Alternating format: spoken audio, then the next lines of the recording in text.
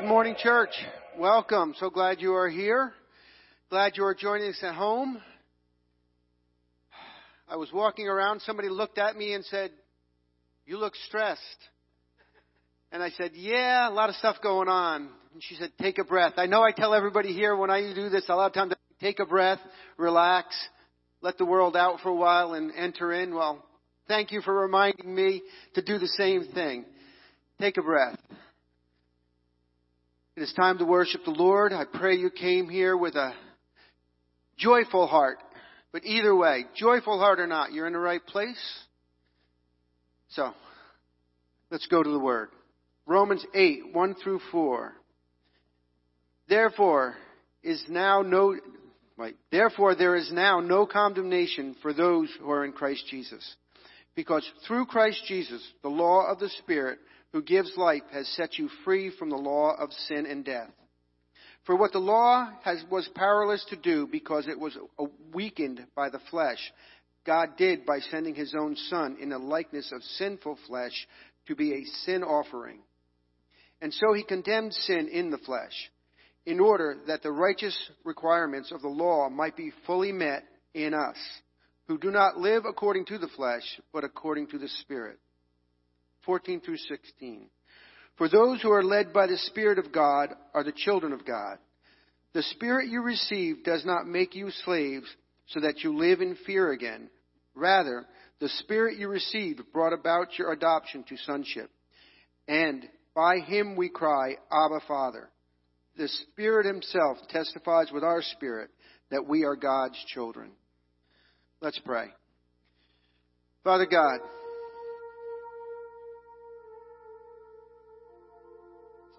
Your ways are so much higher than we can imagine. But You sent Your Holy Spirit to dwell in us. You sent Your Son to show us, to call us to You. Thank You, God. I thank You for each person sitting in these pews today and for those who are at home tuning in, that You would bless them, bless us with Your Spirit.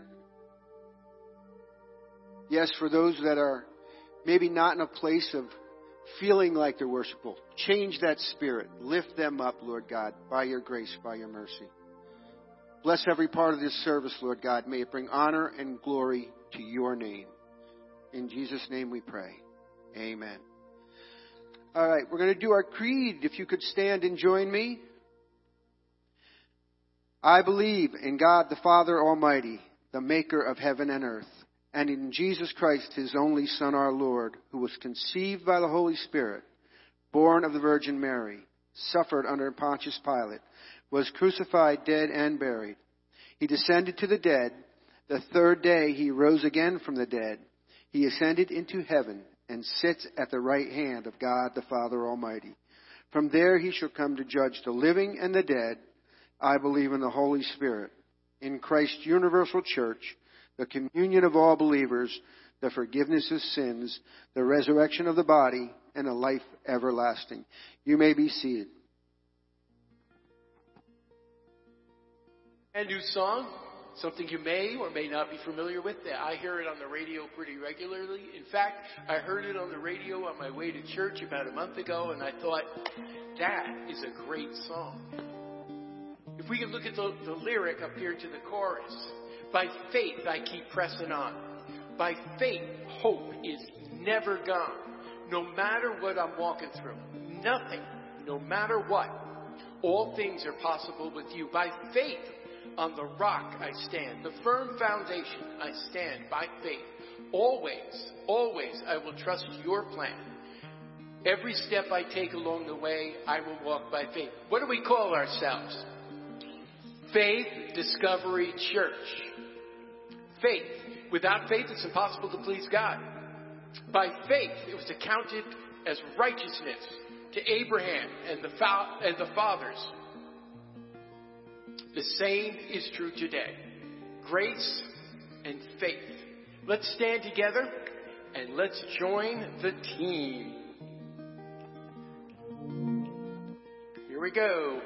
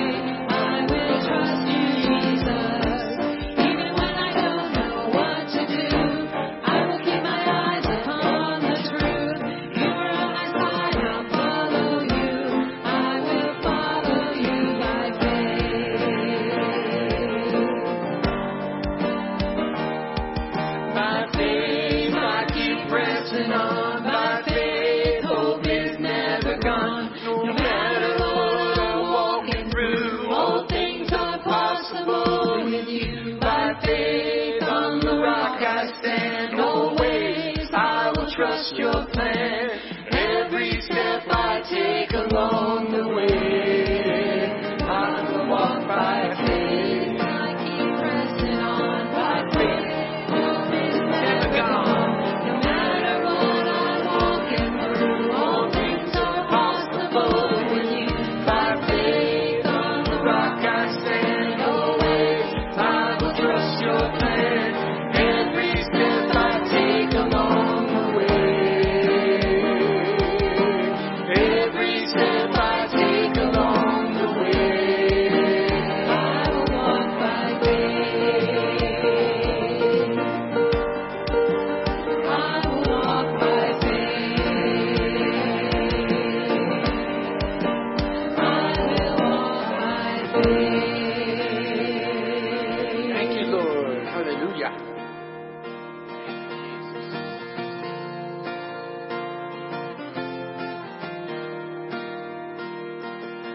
When darkness tries to roll over my bones, when sorrow comes to steal the joy I own,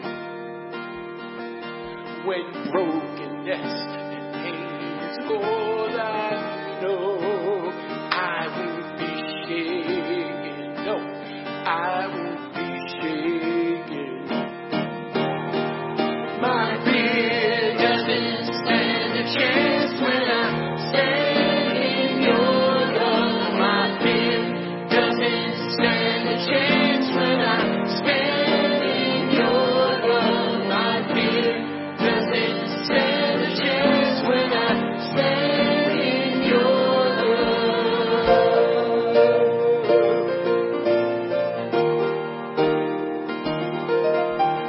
Shame no longer has a place to hide. I am not a captive to the lies. I'm not afraid to leave my past behind. I won't be shaken. No. I won't be shaken.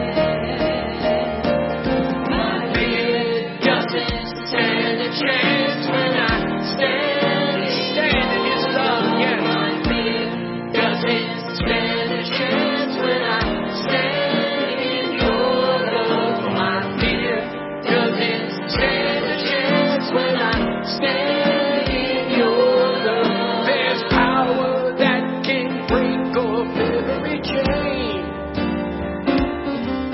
There's power that can empty out a grave. There's resurrection power that can save. There's power in your name. There's power in your name. My fear doesn't stand a chance when I stand in your love. My fear doesn't stand a chance when I stand in your love. My fear doesn't stand a chance when I stand in your love. No, my fear doesn't stand a chance when I stand in your love. My fear doesn't stand a chance when I stand in your love. My fear doesn't stand a chance when I stand in your love.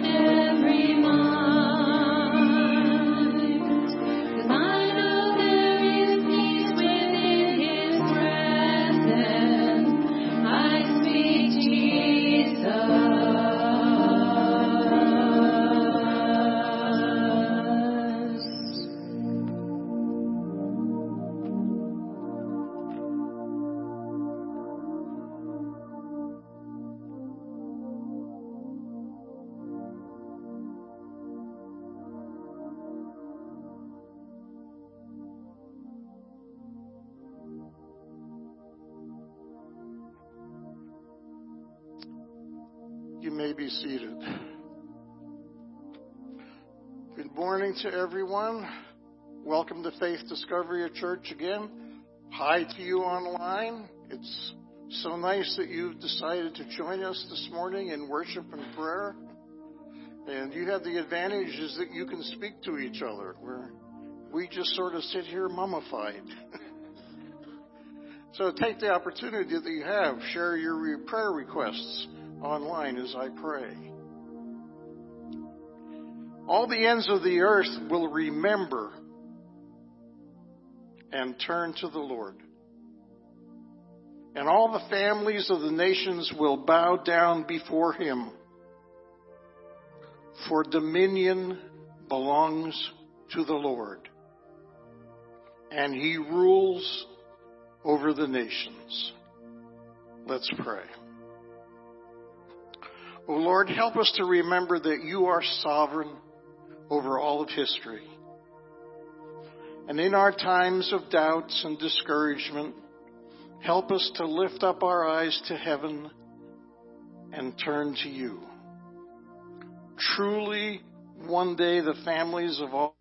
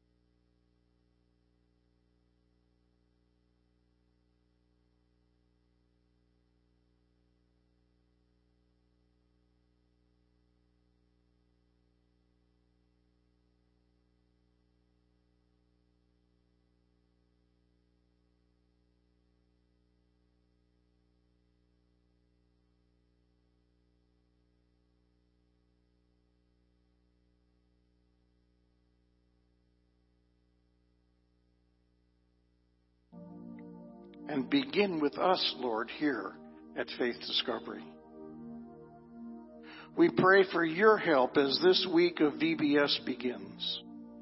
Strengthen all of the leaders and teachers and helpers. And Lord, bless every child that walks through these doors and prepare them for the good news of the gospel. Lord, may a special anointing rest on all of us this week. Be glorified now in the remainder of this service. Open our hearts and minds to your word. Bless our pastor as he brings us the word this morning. And then help us once again to approach your table this morning with clean hearts and clean hands, so that we might receive you anew and once again present ourselves to you for your use. All of these things we ask in the name of your Son, Jesus, who lives and reigns with you in the Holy Spirit, one God, now and forever. Amen. Okay, why don't you all stand up and greet someone, especially someone who may be new to you this morning.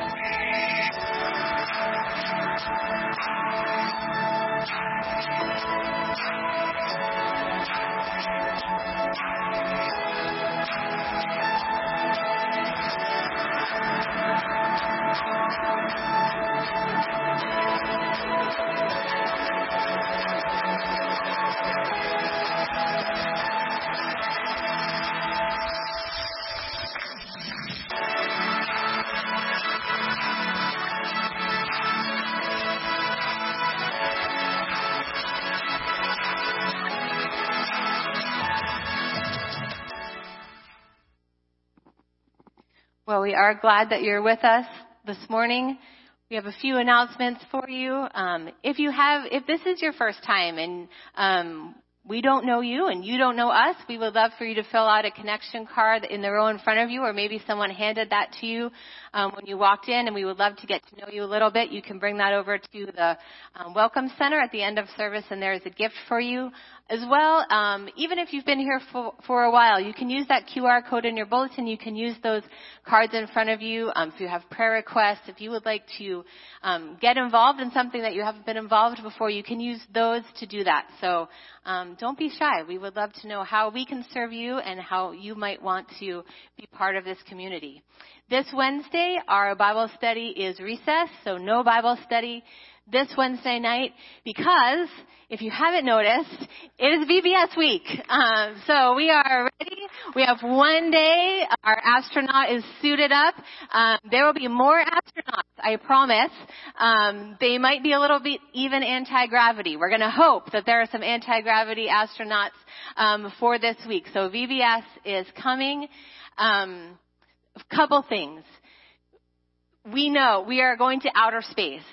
And this week, we are praying that the God of the universe, that the God who created the stars and the planets and the things that we see far away, sent his son close to us. And we pray that these kids who come through the doors, that the families that we serve know through all the songs and all the stories and all the fun and all the silliness, that there is a real God who loves them, that he sent his son so that we can all know him. Could you pray that with us this week? That is our prayer as leaders. Thank you for making this possible. Thank you for all of you who are going to put on that t-shirt and be here tomorrow morning at 8:30. We will see you then. If you are able to help afterwards, after service today, we're going to be doing some setting up. So there's some setting up on the stage that will be done over a little bit of time, but Gary needs some help outside before it rains, setting up a tent. I need some help with some setting up and doing some paperwork. So there's something for everyone. If you're willing, hang out in the cafe afterwards and I will get you a job. If you are not going to be at Vacation Bible School this week because you think you're older than 6th grade, sadly, and you can't be a leader, sadly, don't worry. You can come on Thursday night. Thursday night is our family night and friends night. If you want to get a little taste of what VBS is like through the week, if you want to sing the songs with Becca, if you want to, Becca's excited. If you want to go up and get a taste of each of our stations, come Thursday night. It's about an hour and a half, and we would love to host you. You will see the kids with their families, and it's a great time to get to know some families from our community as well. So plan to do that Thursday night.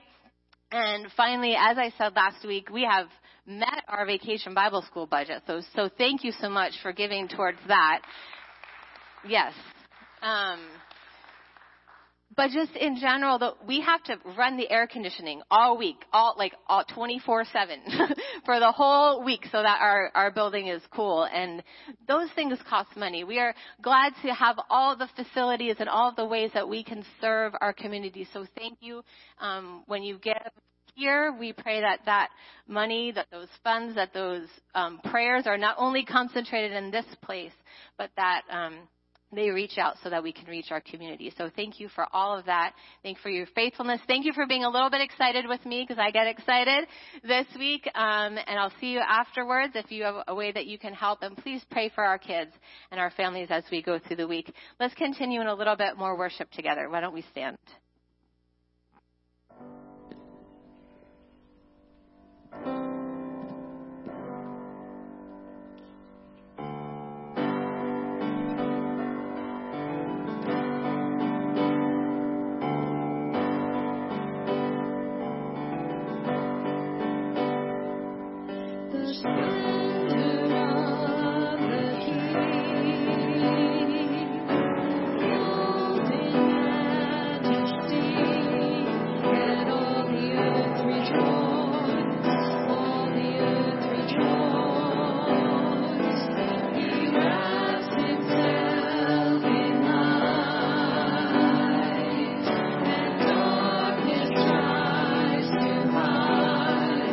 Trembles at his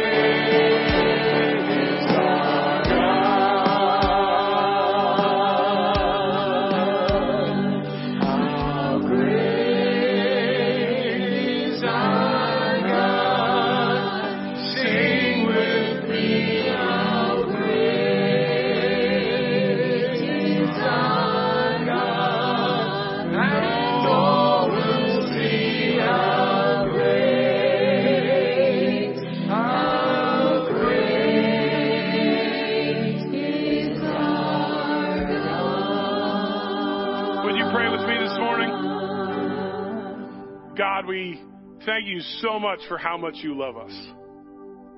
Lord, even as we talked last week a little bit, you're great in so many ways. You're bigger than we could imagine. You're stronger than we can imagine. You love us more than we could imagine. And so we come today and we just take a few minutes. But God, I pray that it would be our heart's desire to not take just a few minutes to focus on you, but that we would be, that this would just be a time where we encourage each other and that we're together, but that we would be aware of, focused on, and grateful for your greatness all the time. I pray you be honored by everything we say and do today. In your name we pray. Amen. Amen. You may be seated. Kids are dismissed to kids' church, and while they're doing that, check out this video.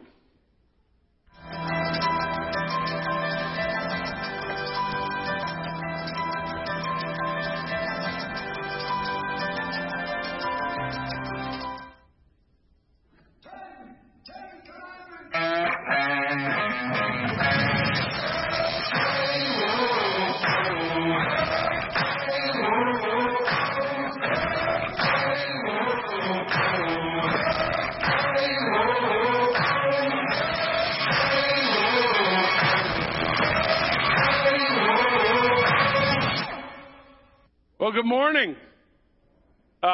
If we haven't met, my name is Jason. I'm the pastor here at Faith Discovery Church, and I am so grateful that you've chosen to spend a few minutes with us this morning, that you've carved out a little bit of time on your Sunday morning to be with us. As many of you who've been around have heard me say, well, every time we say yes to something, we say no to other things. And you said no to a bunch of other things this morning to be here. And church is better when you're here. So thank you so much for being here. Also online, even as Doc talked or referenced and said hello to you guys earlier, we're glad that you're here. People are from all over the country, all over the world, hang out with us a little bit on Sunday mornings or throughout the week. So thank you for doing that. Last week we began a new series on the we're talking about the Ten Commandments, and really we're talking about the Israelites' experience at Sinai. And I started that series by describing a scene from C.S. Lewis's book in the Chronicles of Narnia, talking about the voyage of the Dawn Trader. And I talked about how Edmund and Lucy are upstairs at their cousin Eustace's house, and they're staring at a painting on a wall of a ship from a Narnian sea. And the more they look at that picture, the more real it starts to get. And even as their cousin is making fun of them for wishing they were in a different place, the waves on the painting start to move, and before they know it, they're starting to get sprayed by mist, and pretty soon they're captured into the picture, and they're adrift on the Narnian Sea, and the picture has come to life for them. And I talked about how that's really, C.S. Lewis is giving us kind of a glimpse of what Scripture could and should be for us. That the more we read Scripture, the more we spend time reading the Bible, it becomes more than just something we read. It captures us into the story, and we become part of the experience. We experience the goodness of God, and we experience things that happen in Scripture in a real way the more we spend time in the Scriptures. And so I'm curious this morning, what pop culture reference or movie or book have you found that brings you into a new world? Some of you are Trekkies. And the world of Star, there you go. Doc is all about that. The world of Star Trek sometimes brings people in, or Star Wars, because there's not a lot of people who like both.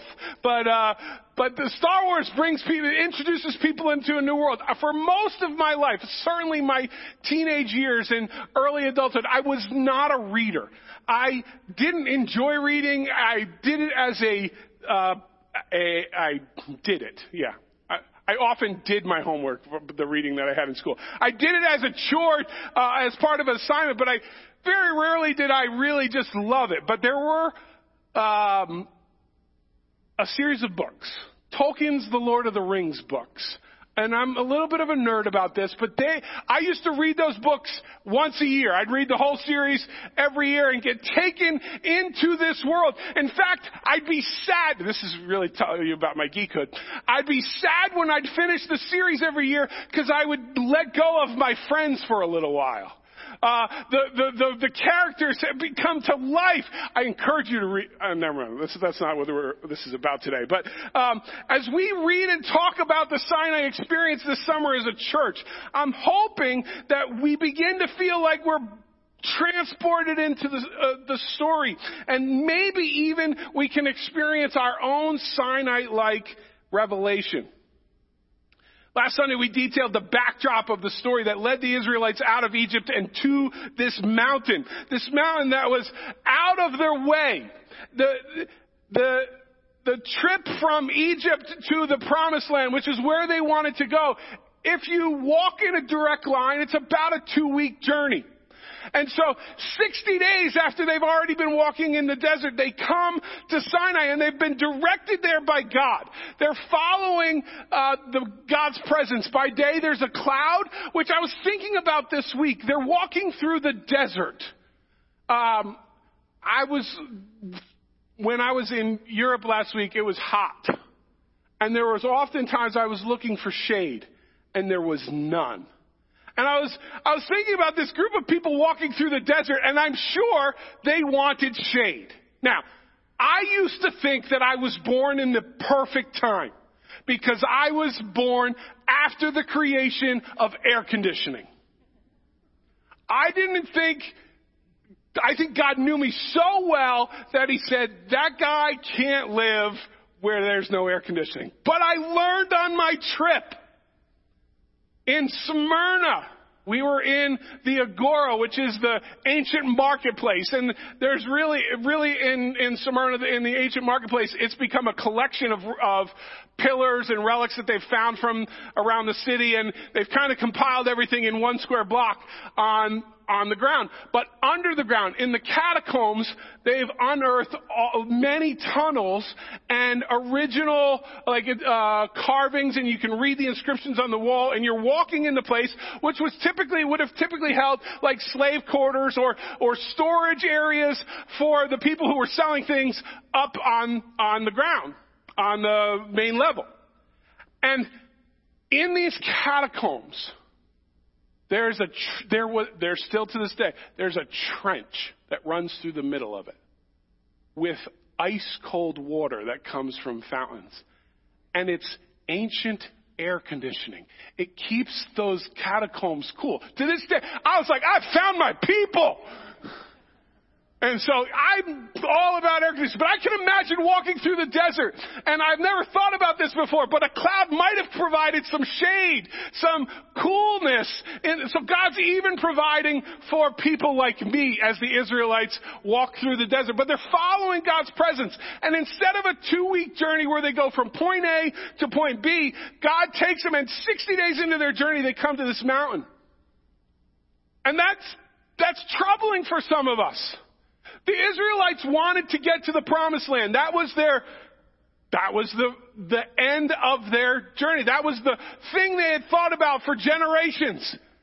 And sometimes I think even in our modern way, we want the efficiency of getting from point A to point B as fast as we can. But the reality is God's not always interested in us getting from point A to point B as fast as we can. God often takes us in a journey into places we don't understand or want to go because he's teaching us things about what he wants us to know, that when we get to the destination, we're prepared for being ready to be there. And so instead of going on this 2-week journey, God takes them through the desert for about 2 months. He brings them to Sinai. And it's there that he intends to engage them and to give them a revelation of his presence. Doc and I were talking this week, and we were talking about last week's message, and I encourage you to do that. You should talk to each other and talk to me about what we talk about at church on Sunday. That's how it becomes real, and we wrestle with it. And Doc said, I'm not sure I agree with you on something. And he said, I think God meant to bring them to Sinai on purpose. And I was like, apparently I didn't communicate well because I think that. You see, it's at Sinai that God gives them the 10 Commandments. It gives them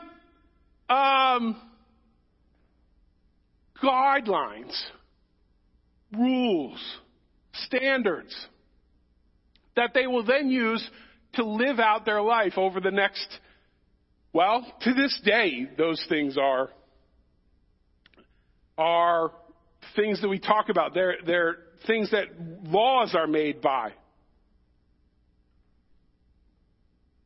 And I'm going to skip down because I covered a bunch of this, and so, but this is not, that's not how, our efficiencies aren't how God's economy works. God's interested in our development. He's interested in creating us to be fully engaged image bearers. He's interested in our spiritual health. We're often interested in the fruit of spiritual health. We like the results. God's interested in the thing that produces the results. We are often too results based. And sometimes we sell short the long range goal of real health for short-term goals of facades. This week, this building will transform. I encourage you, even if you can't stay long after church today, to help the setup. I encourage, already walk through some of the children's rooms upstairs. It looks like there's a room up there that you will be convinced it's already the surface of the moon. It's incredible, but it's not the surface of the moon. It's a facade. It didn't take a short time to set up. People have been here all week, pouring into the preparation for these children to come this week. But it's just a facade. Sometimes we settle for the facade of good when God wants to take us on a longer journey to produce realness in us so that the facade isn't fake. It's not short term. It really produces long term effects. And so God takes the Israelites to Sinai instead of taking them right to the promised land. If he takes them right to the promised land, you know what's going to happen? Failure. This is a people that's been enslaved for 400 years. And now they're walking around the desert kind of in groups.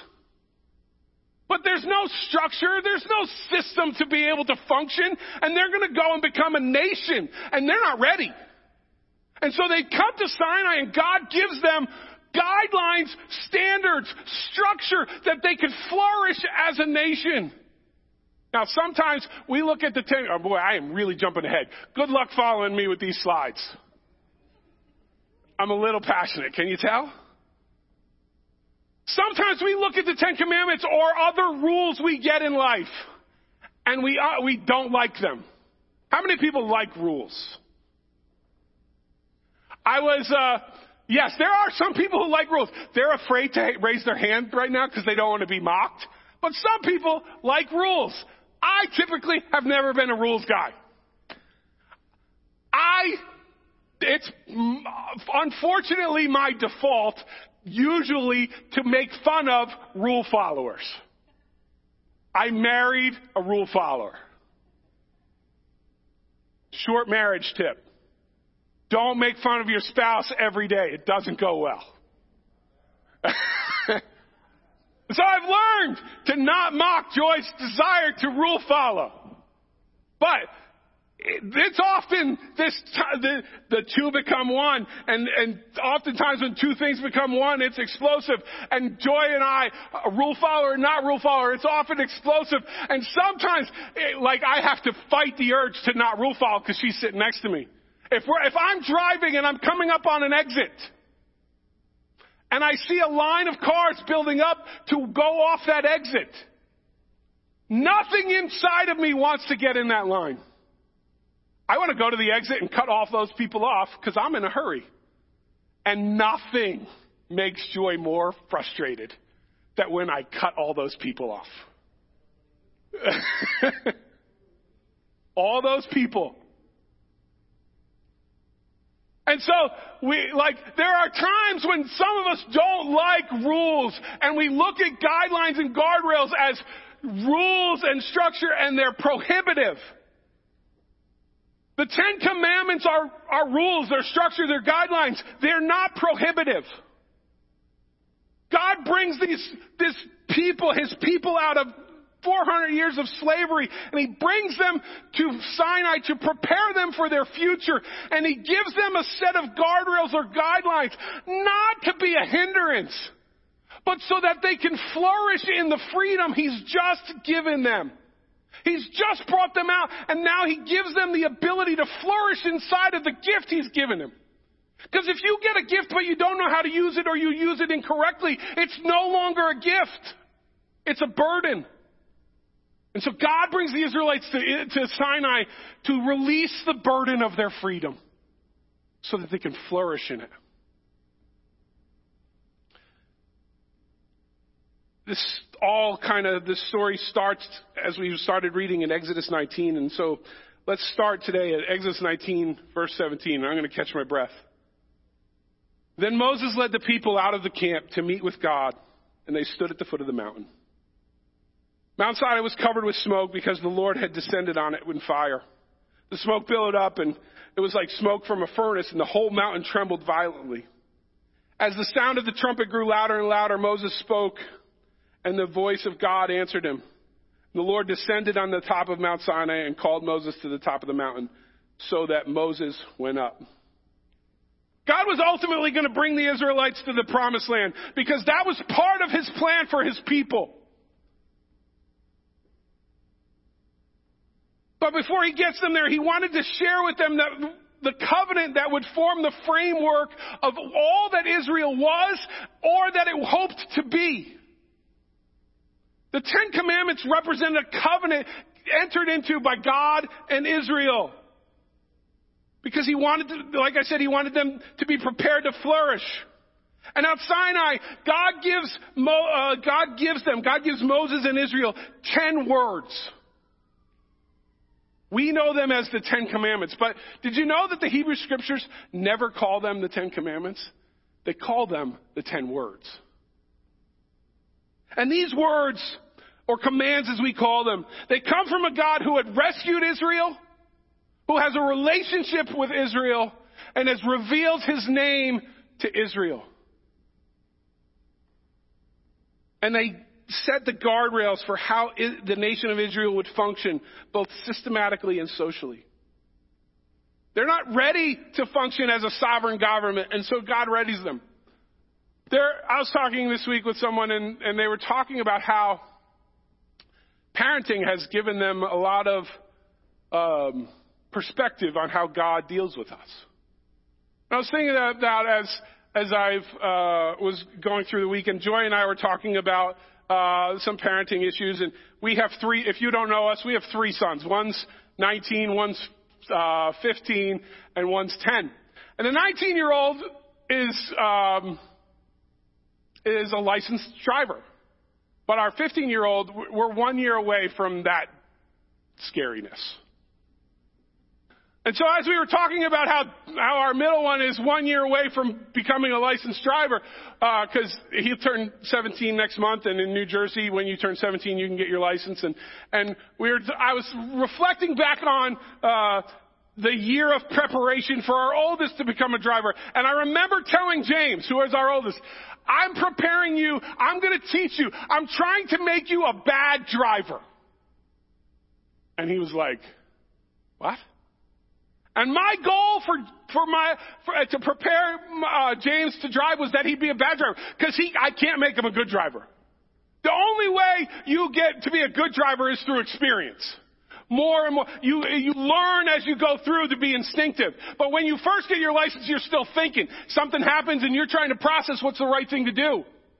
That only happens the more you do it. So there was no way I could make him a good driver. I just needed to give him all of the foundational basics to be able to at least let him to not be really dangerous. That's kind of what's happening. Not everything that happens at Sinai Israel has a plan book for how everything will go. History shows us they screwed up a lot. But at Sinai, God gives them the basis, the foundation for how to live as a nation, as a sovereign people. And so he gives them these words. But throughout history, throughout the study of these 10 commandments, or I'm going to call them the commandments because we call them the commandments, even though I'm not going to say words. Throughout history, the commandments have been actually incorrectly divided into two groups. There's been studies that would say the first 4 are about Israel and God, or people to God. And the next 6 are about people to people. And it's certainly true that there's an interpersonal standard to some of the commandments. But all of the commandments, every part of the commandments are about the covenant between God and man. And in the covenant community, every part of life is an expression and loyalty, an expression of worship and loyalty to God because He's committed Himself to these people. So how we treat each other reflects to God. And so it's not 2 separate groups. It's all one group. Some are in our direct worship to God, and some are indirect worship to God by how we treat each other. How we treat each other matters to God. How the Israelites were treating each other. That's why He says things like, don't murder. Don't kill. But think about this example just to clarify it. When David sins, when David sins with Bathsheba, when he sins with Bathsheba, that's what we'll go to this morning.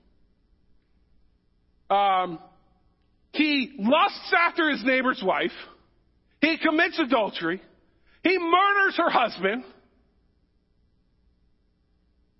Which, by the way, that's 3 commandments out of the way. And then, when he's confronted by the prophet Nathan, you know what he says? He says, I have sinned against the Lord. For David, the so-called interpersonal commands have everything to do with his relationship with God. Because they're all about how we engage and worship God. Conversely, if just one Israelite rebels against Yahweh, it puts the entire community at risk of God's judgment. The obvious example there is of Achan, who kept some of the plunder of Jericho despite the real instructions not to. And so when he does that, all of Israel is vulnerable in their next battle. Because all 10 of these commandments reflect a proper disposition towards God, and all 10 affect the entire covenant community. By keeping them, Israelites not only honor God, but they ensure that the community of faith can flourish. When you realize the truth of the fact that God cares about how we engage each other, you begin to see things differently. Our perspectives shift, and we realize that the commandments are not burdens or bondage. They're guardrails meant to protect the freedom God had given us. With all of that in mind, let's turn our attention now to the first commandment. Exodus chapter 20, verse 1 through 6 reads, And God spoke these words, I am the Lord your God who brought you out of Egypt, out of the land of slavery. You shall have no other gods before me. You shall not make yourself an image in the form of anything in heaven, heaven above, or on earth beneath, or in the waters below. You shall not bow down to them or worship them. For I, the Lord your God, am a jealous God, punishing the children for the sin of the parents to the 3rd and 4th generation of those who hate me, but showing love to 1,000 generations for those who love me and keep my commandments. Now, one might think it's easy, but there's actually some debate in Christendom about what exactly are the 10 commandments. We know there are 10 because 2 times in Scripture, once in Exodus and once in Deuteronomy, it tells us there are 10. And you might think it might be easy to count to 10. Like, it's pretty basic stuff. But there is debate on what are the Ten Commandments. There's many schools of thought, but there's principally two schools of thought. And some of you have grown up in separate ones. There's one called the Catholic school of thought. There's one called the Reformed school of thought. And they see the first commandment differently. And so if we're going to talk about the first commandment as we're examining it, I want to define what we are going to consider this summer and moving forward to be the first commandment. For the purposes of our study, we're going to call this first commandment, worship no one but Yahweh. And this command consists of three parts. First, it comes from verse 2. I am Yahweh, your God. Right from the very start of this covenant, God sets the standard for who He is. I'm your God. And then the second and third parts come from verses 3 through 6. It says, you have no other gods, and you must not make an image. And this may be different than what you're used to, but I don't have time to go into all the explanation, but this is the easiest way for us to talk about it. The first part of the command, I am Yahweh your God, it provides a rationale for limiting worship to Yahweh. See, Yahweh is saying, I'm the God who set you free. I'm the one who brought you out of Egypt. Worship me alone. Then no image belongs together with the other gods. And there are two reasons. One is historical and one is grammatical and kind of nerdy. The historical reason is that worship and images went hand in hand in ancient world. You made images of the things you worshiped. It wouldn't be possible to properly worship a deity without an image of that deity. Just as it would have been nonsensical to possess an image that you didn't worship. The point of images was worship. The means of worship was images. And God comes in and wrecks that system. Changes it. The grammatical reason, and I'm not even going to get it. It's really geeky. The call to have images underscores the seriousness. The call to have no images underscores the seriousness of the command to worship only Yahweh. It's interesting. Nowhere does it make an effort to teach the Israelites or command the Israelites that there aren't any other gods. Instead, they call Israel to worship only Yahweh in a sea of options. Yahweh is the only legitimate deity deserving of worship. So rather than monotheism, which is the existence of one God, the Ten Commandments teach henotheism, which is the worship of one God. It's not to say there weren't other gods. The Israelites and their neighbors regularly assumed that other gods existed, and so they would make shrines to worship. And Yahweh comes in and says, none of those gods every one of those gods pales in comparison to who I am. I'm the legitimate God. I'm the one worthy. By the way, it feels really weird saying that in the personal. God is saying, I'm the God you should worship. All the other things go away.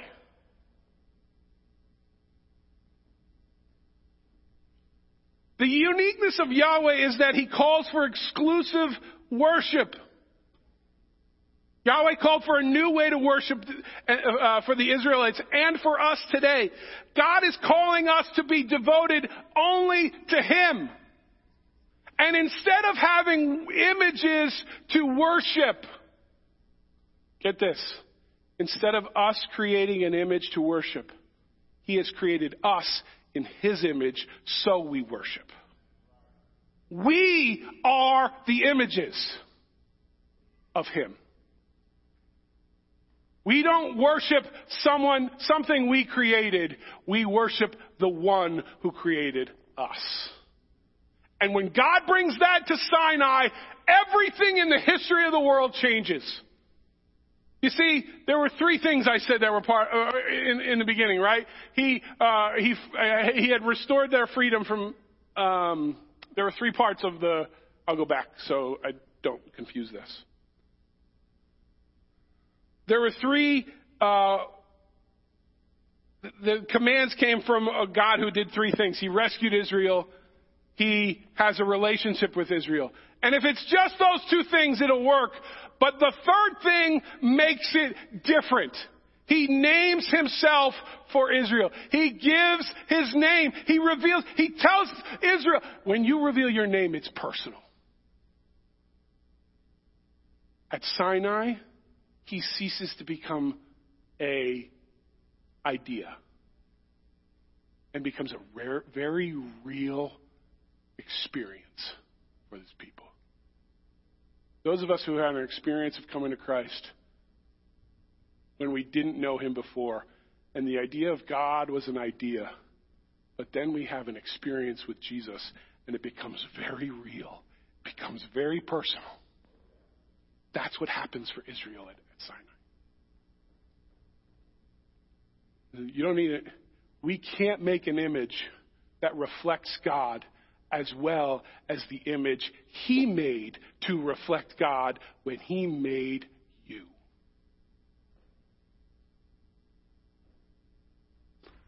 And so that leaves me with one question. And it's reflective of today's message. It really sets up next week's message. Next week's study, I've been working on next week's study for it's been working on me for about a year. I hope it's really good, but I don't think you want to miss it. But it sets up this one question. You see, we are images of Yahweh, and our lives should point in the direction to Yahweh. Everyone around us should see Yahweh by us. Our lives are meant to point others to him. That's what being a true image bearer is. So the question I want to leave you with is, when other people look at you, what do they say your life is pointing towards? Would you pray with me this morning? God, help us to point people in the direction of you. God, I thank you that you intimately want to have relationship with us. You're not an ideal. You're not a context. You're not a conjecture out there that is distant. You are right here with us. You know us intimately, and you desire that we know you intimately. And so, God, as we come to the communion table today, as we reflect on your sacrifice by remembering your body and your blood that was spilled and broken for us,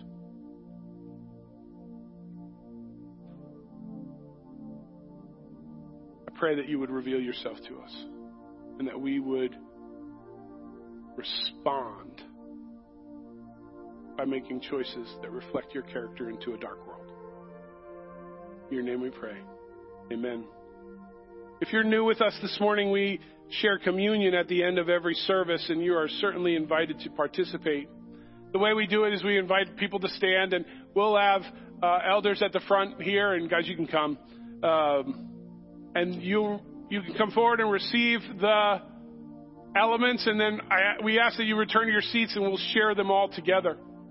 If you're not able to come forward, but you'd like to participate, we'll have somebody around get you the elements. And if you're not comfortable sharing them this morning, no pressure. But I'm going to invite people to stand and come forward, and we will receive communion together.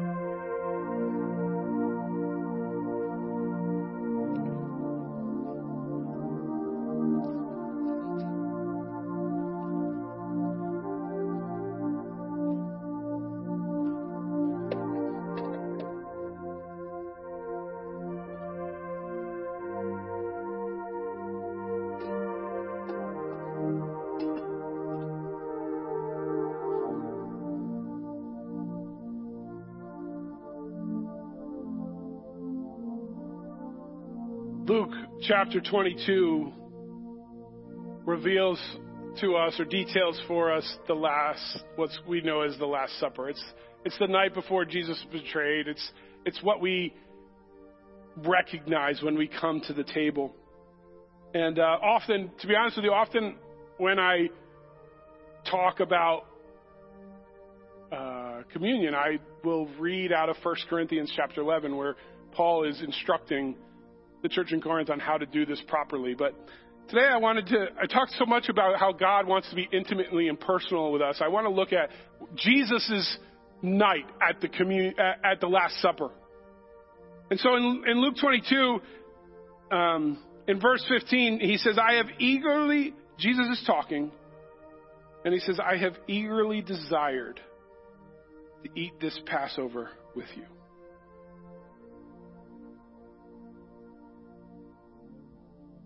Jesus is eager to have intimate moments with us. Feels strange. It doesn't necessarily make sense to us how the God of the universe cares so deeply and intimately about us.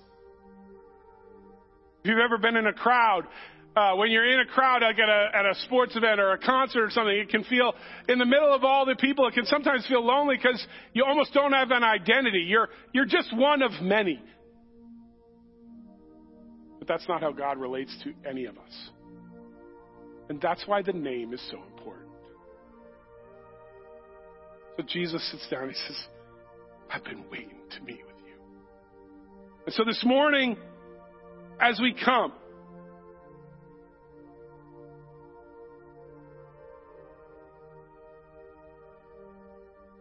remember these words and picture yourself at a table with Jesus when he said, I've been so looking forward to being with you. And then he says, this bread, which I'm breaking,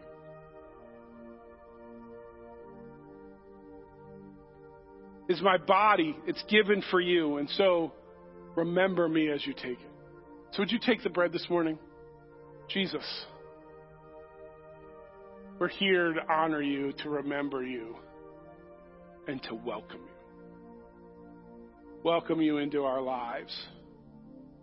Lord, I pray that you would lead us and guide us, and that our lives would point in the direction of you. Would you take the bread with me? Goes on to say, in the same way after supper he took the cup, saying, this cup is the new covenant in my blood, which is poured out for you.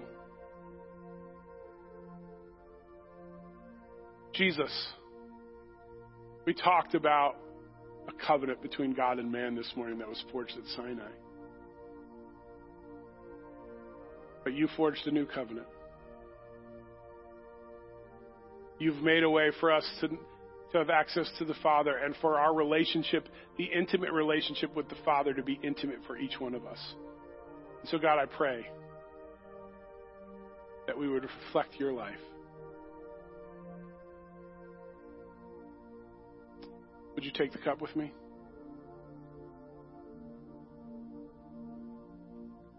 Would you stand as I offer today's benediction? The Lord bless you and keep you. The Lord make his face to shine on you and be gracious to you. The Lord turn his face towards you and give you peace. Jesus, I pray that we would know that you are Yahweh, our Lord. That we would have no other gods before you. And that we would not have an image that we worship, but that we would be images of you as we worship. And that other people would see you because of us this week. In your name we pray. Amen. Have a great week. Please come and hang out with us Thursday night. It's going to be awesome.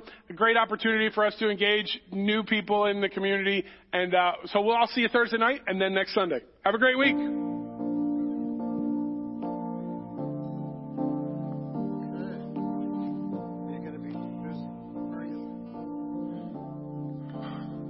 One o'clock should be fine.